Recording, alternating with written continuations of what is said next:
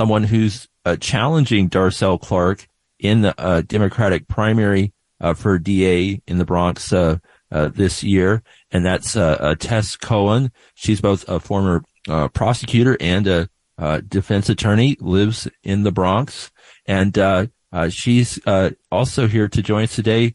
Tess, welcome to 99.5 FM. Hi, thank you for having me. Yes. So, what do you make of these bail reform rollbacks that appear to be coming out of Albany, and of Darcel Clark's role in helping instigate that? So I find it very frustrating. I think that discovery reform and bail reform has become a convenient scapegoat for our normal system, the sort of status quo, to actually create lasting public safety. And so rather than the people in power right now looking to see what they can actually do to make communities safer, they are using bail and discovery reform as sort of a false straw man as to what the problem is and why crime briefly went up and is now going back down, ignoring, of course, the fact that the pandemic was a deeply destabilizing event, and it is what certainly actually resulted in that spike that, again, is going down in crime. And so the problem with bail is that, we can see what happens when someone's released, and we can't see what happens so easily when someone is held at Rikers. And what happens when someone is held at Rikers is we destabilize their lives. We make them sicker. They don't get medical care. They don't get mental health care. If they're on medication, they're going to be off it. They lose their jobs. They lose their children. They lose their housing. And as a result, when they are ultimately released, we have taken all of the reasons that a person commits a crime in the first place and we make them worse. But we don't see that side of the conversation in the New York Post. New York Post doesn't cover as, the person who loses their job at Rikers and then is forced to continue to commit petty larceny. And on the discovery side, we have finally in New York brought ourselves to where the rest of the country already is, that defendants shouldn't have to wait more than 6 months to see the basic evidence against them. And now prosecutors are trying to roll back our attempts to make sure that people get their evidence in a timely manner. And let's be very clear, cases are not being dismissed in New York unless it takes more than 90 days for misdemeanors and 6 months for felonies for prosecutors to get all the evidence over. That is plenty of time to do that. And DA Clark has been the biggest push against discovery reform and rolling it back because she has failed to implement it successfully in her office. And she's blaming the law when what should be really happening is she should be working to bring her office into compliance, not take people's rights away. Right, because what we're talking about here fundamentally is that there is a constitutional right, the Sixth Amendment, to a fair and speedy trial, and that seems to elude many of our prosecutors. But would you like to make, your elevator pitch for why you think you would be a better district attorney for the Bronx than the current incumbent? Yeah, absolutely. So I worked on all sides of the criminal justice system. As you mentioned before, I worked as a prosecutor. I specialized in prosecuting doctors who illegally prescribed oxycodone and sort of precipitated the opioid crisis we're still in. I now do criminal defense work. I also represent victims of sexual assault, especially women who've been assaulted by prison guards. And I represent those who are wrongfully convicted. So I've seen the good, the bad, and the really, really ugly of the criminal justice system. And I know that there's a much better way to be doing things than we are in the Bronx. In the Bronx, we're failing on all sides. On the one hand, we don't have reforms that have been proven to work to keep people out of prison while also addressing the reasons why people commit crimes. Robust mental health courts, alternative to incarceration courts, community-based programming that help people rather than further destabilizing and make us all safer in the process.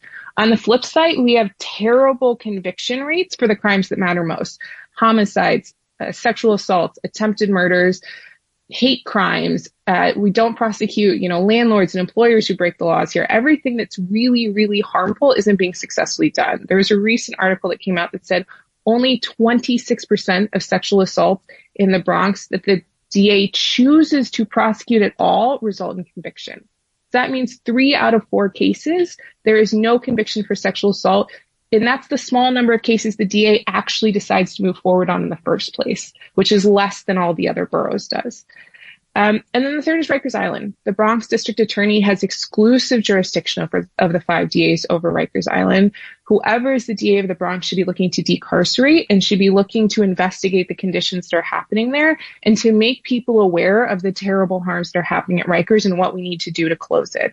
But the current DA's biggest campaign contributor is the union that represents Rikers guards. And she is not using her power to really figure out what is happening there and, where appropriate, hold people responsible for the fact that in the last 2 years, 36 people died in New York City jails. So there's all sorts of things I can and will do better to improve the criminal justice system on all sides in the Bronx. And for people who are deeply skeptical that it's possible to have a progressive prosecutor, I mean, it's been tried in other cities with mixed results. How would you deal with that tension of being ultimately the top prosecutor in Bronx County if you won your race, while trying to at the same time sort of unravel the system that you would be presiding over? Yeah, so I mean, you can never have a perfect system when you're part of a flawed system, right? I mean, ultimately, it's a matter of harm reduction, and it's a matter of working towards a better system and helping the people that we can in the moment right now within a flawed structure. Like, people always need to be working on both sides, in my view. They have to be working inside the system to improve and outside the system to dismantle it. And I'm one of the internal people. And I see my job is to shrink the footprint of the criminal justice system at every stage, to have less people coming into the system at all, to have less people getting convicted of crimes. I mean, one thing we don't talk about enough is convictions. I think it's a single misdemeanor conviction drops the lifetime earnings of someone 17%. And the DA has control over who gets convicted of a crime and who doesn't, right? And so we can purposefully reduce that number and then reduce the number of people who are incarcerated and so on and so forth. And so I think I have a very structured view of how we're going to do that at every single stage, that's helped by the fact that I've worked as a prosecutor and I've often worked on the other side and have seen line prosecutors in the city even sort of undermining the stated goals of more progressive TAs that come into power. And so I know how to work within that system. Like, I'm a big believer in enforcing policy through bureaucracy. Make it so that you have to fill out 100 forms if you want to have someone held in on bail, right? And then very few people are going to do it as a result. So those are the kind of things that you need to think about. And so I really think I have the experience to do it. And, people want to see, if you're really wonky and you want to see what my beliefs are about how we can better the system, I wrote, along with a few other people, this very long report with the New York City Bar Association's Mass Incarceration Task Force that looks at like all of the things that we need to do to change the system. And it's not just for me what I can do in the office, but it's advocating for change with the legislature, not being the DA who says roll back the discovery reform, being the DA that says no, discovery reform is good. No, bail reform is good. Yes, we need to shorten sentences. Yes, we need to get rid of mandatory minimums. Yes, we need to provide services on reentry. We need to reform prisons. So, you can advocate for change while still within the DA's office.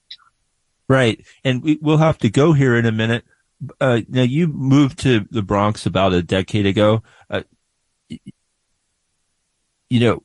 How well do you feel like you understand the borough that you would be representing? It's overwhelmingly people of color. You're white. You've been there about 10 years. How would you respond to that concern?